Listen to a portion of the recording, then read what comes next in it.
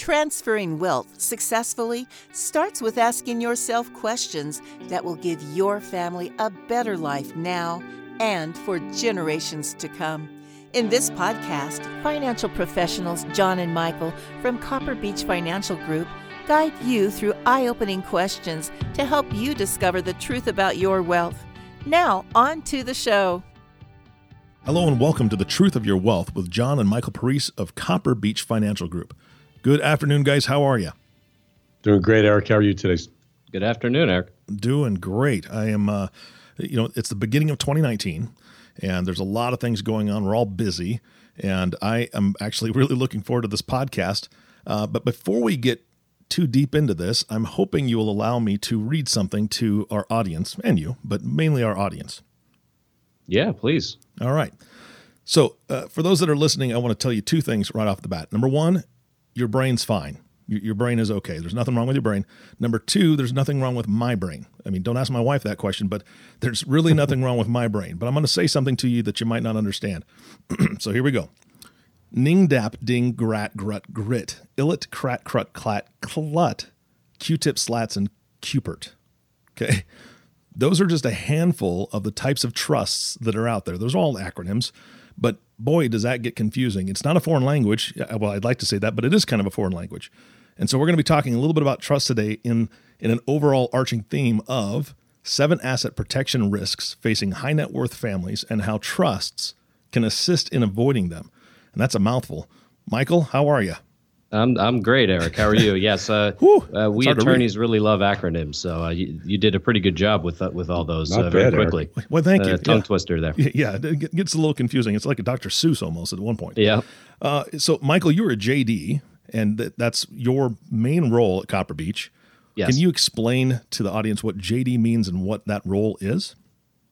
Sure. The JD stands for Juris Doctor, which is if you go to law school and you pass through the curriculum, the degree you get is the Juris Doctor, which is if you are so inclined to then take the bar exam, you then become an Esquire, which is the term for an actual attorney, licensed attorney. So the JD is really someone who goes to law school and gets the degree, but there are quite a few people out there that don't decide to go and get their law license. They just take the degree and maybe do something else with it, and that's what that JD signifies. Got it. All right. So your role is to coordinate your services with your client's attorney, and part of that is exactly what we're talking about today. So where do we start with the asset protection risk? And I believe there's 7, you said, and we're probably going to break this into a couple podcasts, but where do we start today?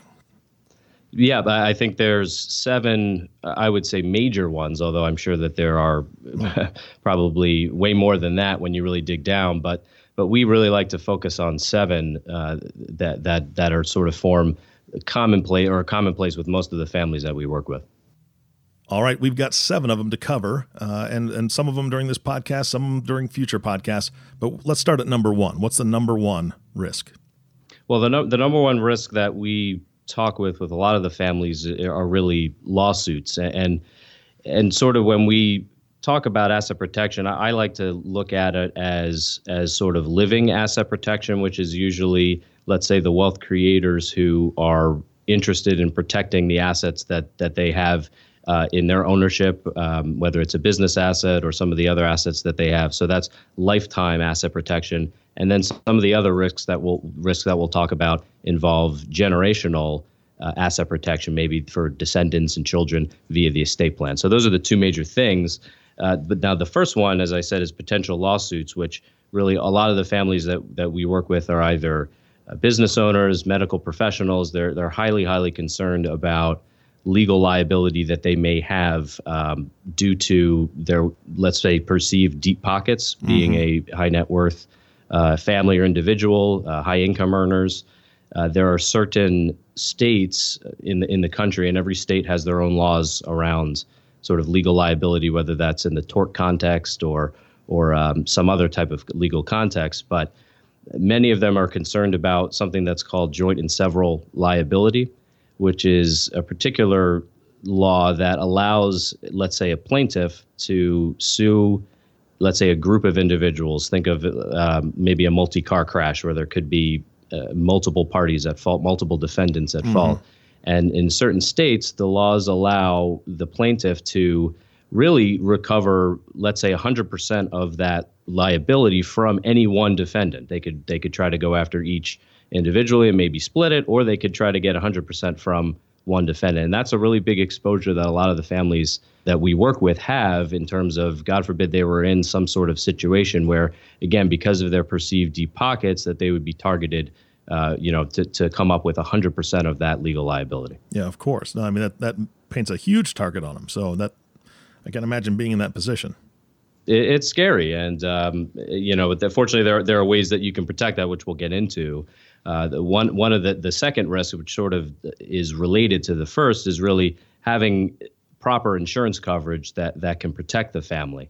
And that's really one area that we see, unfortunately, families, whether it's an auto coverage or umbrella coverage, they're not properly covered for those risks were they to occur. And some of these personal injury suits, again, depending on the state that you live in, could reach into the millions, tens of millions of dollars, depending on the circumstances. And so having necessary coverage to protect your family's assets is really important, because if the coverage is, let's say, for $2 million, but the award to the plaintiff is $10 million, well, you have an $8 million difference there that the family may be responsible for coming up and covering that difference. And so usually insurance professionals really will recommend that a family have an umbrella coverage or total coverage on the liability insurance side that equals their net worth. And so that's one thing that most insurance professionals will recommend. And most states have laws that you have to have automobile insurance to drive your car. But Sure. they don't have laws that require, or at least none of the states that I can think of, have a law that says you have to have an umbrella coverage or umbrella policy. Can you just give our audience just a quick view of what an umbrella policy is and why that's important, or what that really does? Well, an umbrella coverage, it really covers beyond, let's say, in this case, your automobile insurance coverage or your homeowner's insurance coverage. Usually there are limits in those coverages that will cover up to a certain amount of damages, and then above and beyond that, they will stop their coverage. The umbrella coverage then kicks in after that to cover any excess. And those are pretty affordable from what I understand. Relatively so. I mean, they tend to be, especially if you're a high income, high net worth earner, in the grand scheme of things, they tend to be pretty affordable. I know that's somewhat of a relative question or relative answer, but they tend to be pretty affordable, especially if you're considering the extent that you could be held liable. Most of the families that we work with don't find it a big burden to cover that excess. Got it. Any more with risk number 2 for the lack of proper insurance? No, I think that's pretty much it. Again, it's really related to number 1 in terms of the lawsuits, but I think that covers really the extent of number 2 there. All right. What's number 3? Number 3 is marital separation and inheritance. And this is really getting into maybe a little bit of the trust conversation on the estate planning side. But marital separation and divorce is unfortunately something that's really, it's becoming more prevalent. It affects probably between 40 and 50% of all marriages in the United States. If you are in a second or third marriage, those rates tend to be even higher than that.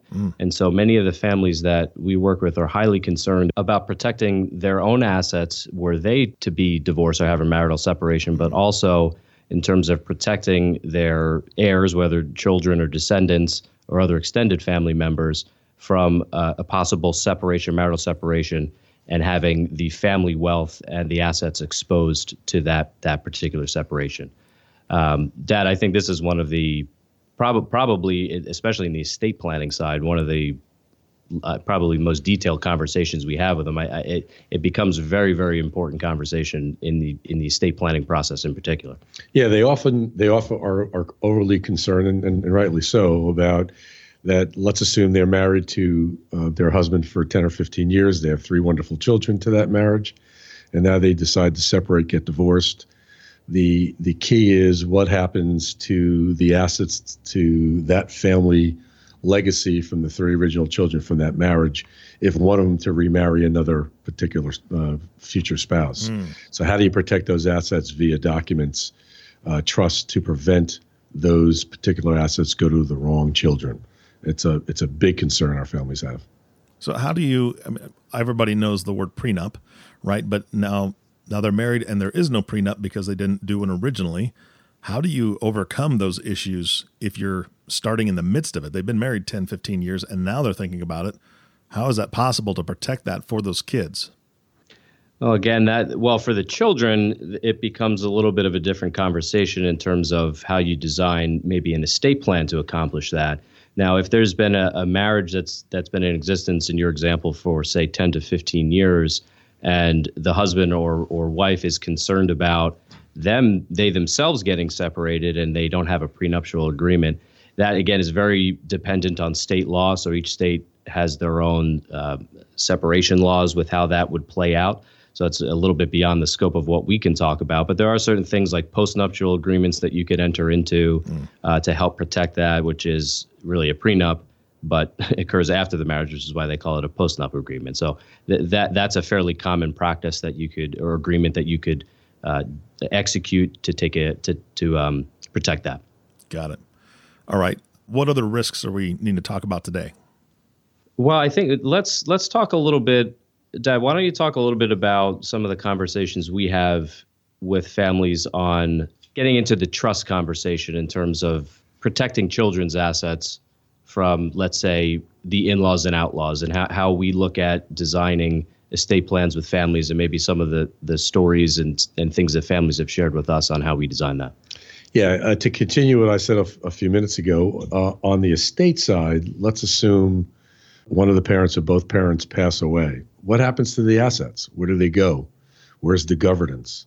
Where's the education being developed to teach the children about wealth? Trusts are used in that format to protect those assets for Michael said earlier, potential in-laws and outlaws. And those assets could be protected for a generation or more. Or they could have distributions from the trust over time. They could be co-trustees of those trusts to help manage the assets. There's a lot of very creative ways to keep the kids involved with the trust designs, but not expose those assets to creditors. Every family is different we work with, but one clear piece is they want to make sure those assets are protected for generations if possible, using these flexible trusts. And then you mentioned a few in your preamble, SLATs, or they are specially designed irrevocable trusts. They'll allow the family assets to be protected, but you have access through your lifetime. I won't get into the weeds with the design of it, but there are very, very flexible trusts that allow not only the mother or father to have access to it, but if they were to pass prematurely, the kids would have this similar flexibility in these trusts as well, depending on the language in these trusts. And one of the things that we review, one of my roles within Copper Beech, as we talked about in our earlier podcast, our audit process. And so one of the things that I will do in that process is review the family's existing legal documents on the estate planning side. And one of the most common provisions that I see in those documents are a plan that incorporates a trust, let's say for future generations. But very often those trusts expire at a certain point in time. Very typically it occurs at certain ages. So there may be a provision in the trust that says when a beneficiary of that trust turns age 25, then a certain percentage of the assets that are held in that trust pour out to that beneficiary outright and free of trust. And then at age 30, maybe it's another percentage. And then by the age 35 or 40, 100% of the trust assets pour out to that beneficiary. And there's nothing inherently wrong with that line of thinking. But from an asset protection standpoint, the family has to understand that they're potentially exposing those assets to creditor claims by pouring them out to the beneficiary directly. Now, I know in New Jersey, where we live, an inheritance that is received by a child, as an example, is not subject to a divorce decree, so long as they keep those assets in their own name and separate. But what very often happens is, let's say a parent leaves assets to a daughter, and the daughter takes those assets and they commingle them with her spouse, or she commingles them with her spouse. She puts it in a joint bank account, or they buy a vacation house that's titled in the name of both spouses. Well, once that happens, you're taking it out of that protected format and subjecting that to the claims of creditors. So trusts as a tool can be used to say, okay, we're going to, instead of pouring those assets out to my daughter in this example, we're going to leave them in trust, and maybe the trust buys that vacation house. But because it's owned in that trust, it's not owned by the daughter, or it cannot be titled in the name of the daughter and her spouse. It's protected in that trust format. So there are a lot of different ways that we can design trust with the families we work with, and many of the families that we talk to are really unaware that their trusts have that type of language, or really aren't sure what the ramifications of that type of design in their trusts is. And they often ask us to help fix that with their estate attorney. Yeah, I'll tell you a short story. I had a client years ago who, when he was 25, his grandfather had a trust for his benefit. And when he was 25, a sum of money paid out to him at that particular age. And when I was talking with him, he said, by the time I was 27, it was all gone. He said, I did crazy things with it. Mm-hmm. It was a lot of money. I didn't know how to direct it. It was mine. My parents had no power over it, and I kind of blew it. So I said, well, what did you do after that? He said, well, when I was 30, another chunk of money came out from this trust, and you'd think I'd learned. When I was 33, it was also all gone. I lent money to friends. I bought an investment property that didn't work out, and so on and so forth. He said, when I was 38, I think the age was, the last distribution of the trust was paying out to me. And I created this wonderful asset. He ran a very successful business that was worth over $15 million at that time. I said, well, what happened? He said, I grew up. Mm-hmm. So it's interesting. When you look at your children, they all mature differently. They all have different views of the world. And he was fortunate to understand it before it was too late. So he took that last sum of money and did something good with it, i.e. created a business. So education to the children are extremely important. And one more short story. I had another client who had 3 daughters, and he wanted to put a certain amount of money away for his 3 daughters. And he said, I don't want to ever touch it. I want the trustee to make all the decisions, and I don't want them to blow it, because I'm really, really concerned about them, misusing the assets. Mm-hmm. So through my dialogue, his name was Frank, I said, Frank, let's think of it differently. Let's talk about educating the girls as time goes on. Let's let them have access to a certain part of the trust to help manage the trust. In other words, let them hire a financial planner, let them get an idea how to invest the money, and teach them how to work with money. And he said, boy, that's a great idea. So instead of giving him $500, gave him both $1 million, all $3 million apiece. And the girls were very, very strong in understanding how to invest the assets. They hired financial planners, and it was a very, very successful venue. So there are ways you can use these trusts as tools to educate your children, develop a long-term strategy, but yet protect most of the assets from those mistakes that occur. One more story, and it's a sad one, where we've had cases where, as Michael said earlier, where the trust would pour out at certain ages. Mm-hmm. Let me ask you a quick question, Eric. If one of your children received $500,000 at a certain age, and they were a drug addict, how do you protect that? Yeah. What would happen to that money if they were hooked on drugs? Because drugs is rampant in the United States today.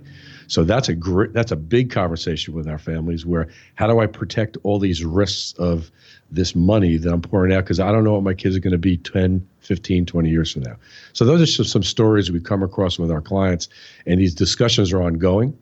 But they look at these trusts as being key elements to their planning to add flexibility, control, and most certainly asset protection. Yeah, I mean, you answered my question. Both of you just chimed in there. My next question was about that, because John, you had alluded earlier, if you have the parents pass away and this money is given out, at 18 years old, when it came to money, I was dumb as a box of hammers. Okay. I mean, or we all. Right. I mean, here's the thing. I didn't have any drug issues. I've never had any drug issues or alcohol dependency or anything like that, but I still would have been just stupid with the money because of my other coping mechanisms. Because what a lot of people don't think of, and I think this is a conversation that you guys have to have, it's with them, just a little bit of reality into their world, is if you were to pass, how would your children cope with that passing? And you brought it up.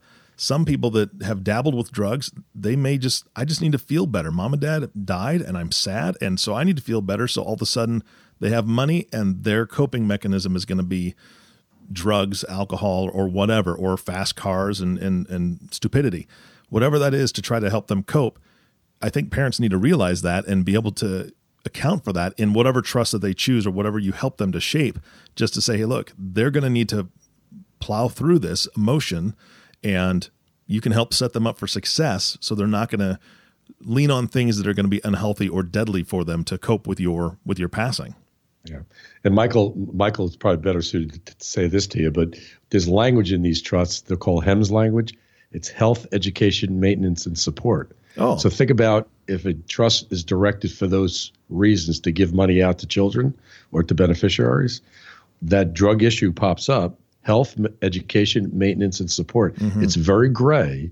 That means they have to pay the distribution out to that particular beneficiary. It's a challenge for families to make sure the language in these trusts are written for that particular asset protection strategy they might have for their families. And sort of this is a very unique circumstance. This certainly doesn't happen every day in families. We work with an estate attorney who had a client whose parents created a trust for them, a very wealthy family, and the beneficiary was a hypochondriac, basically. And the terms of the trust, as my father alluded to, there's certain language in there called health, education, maintenance, and support.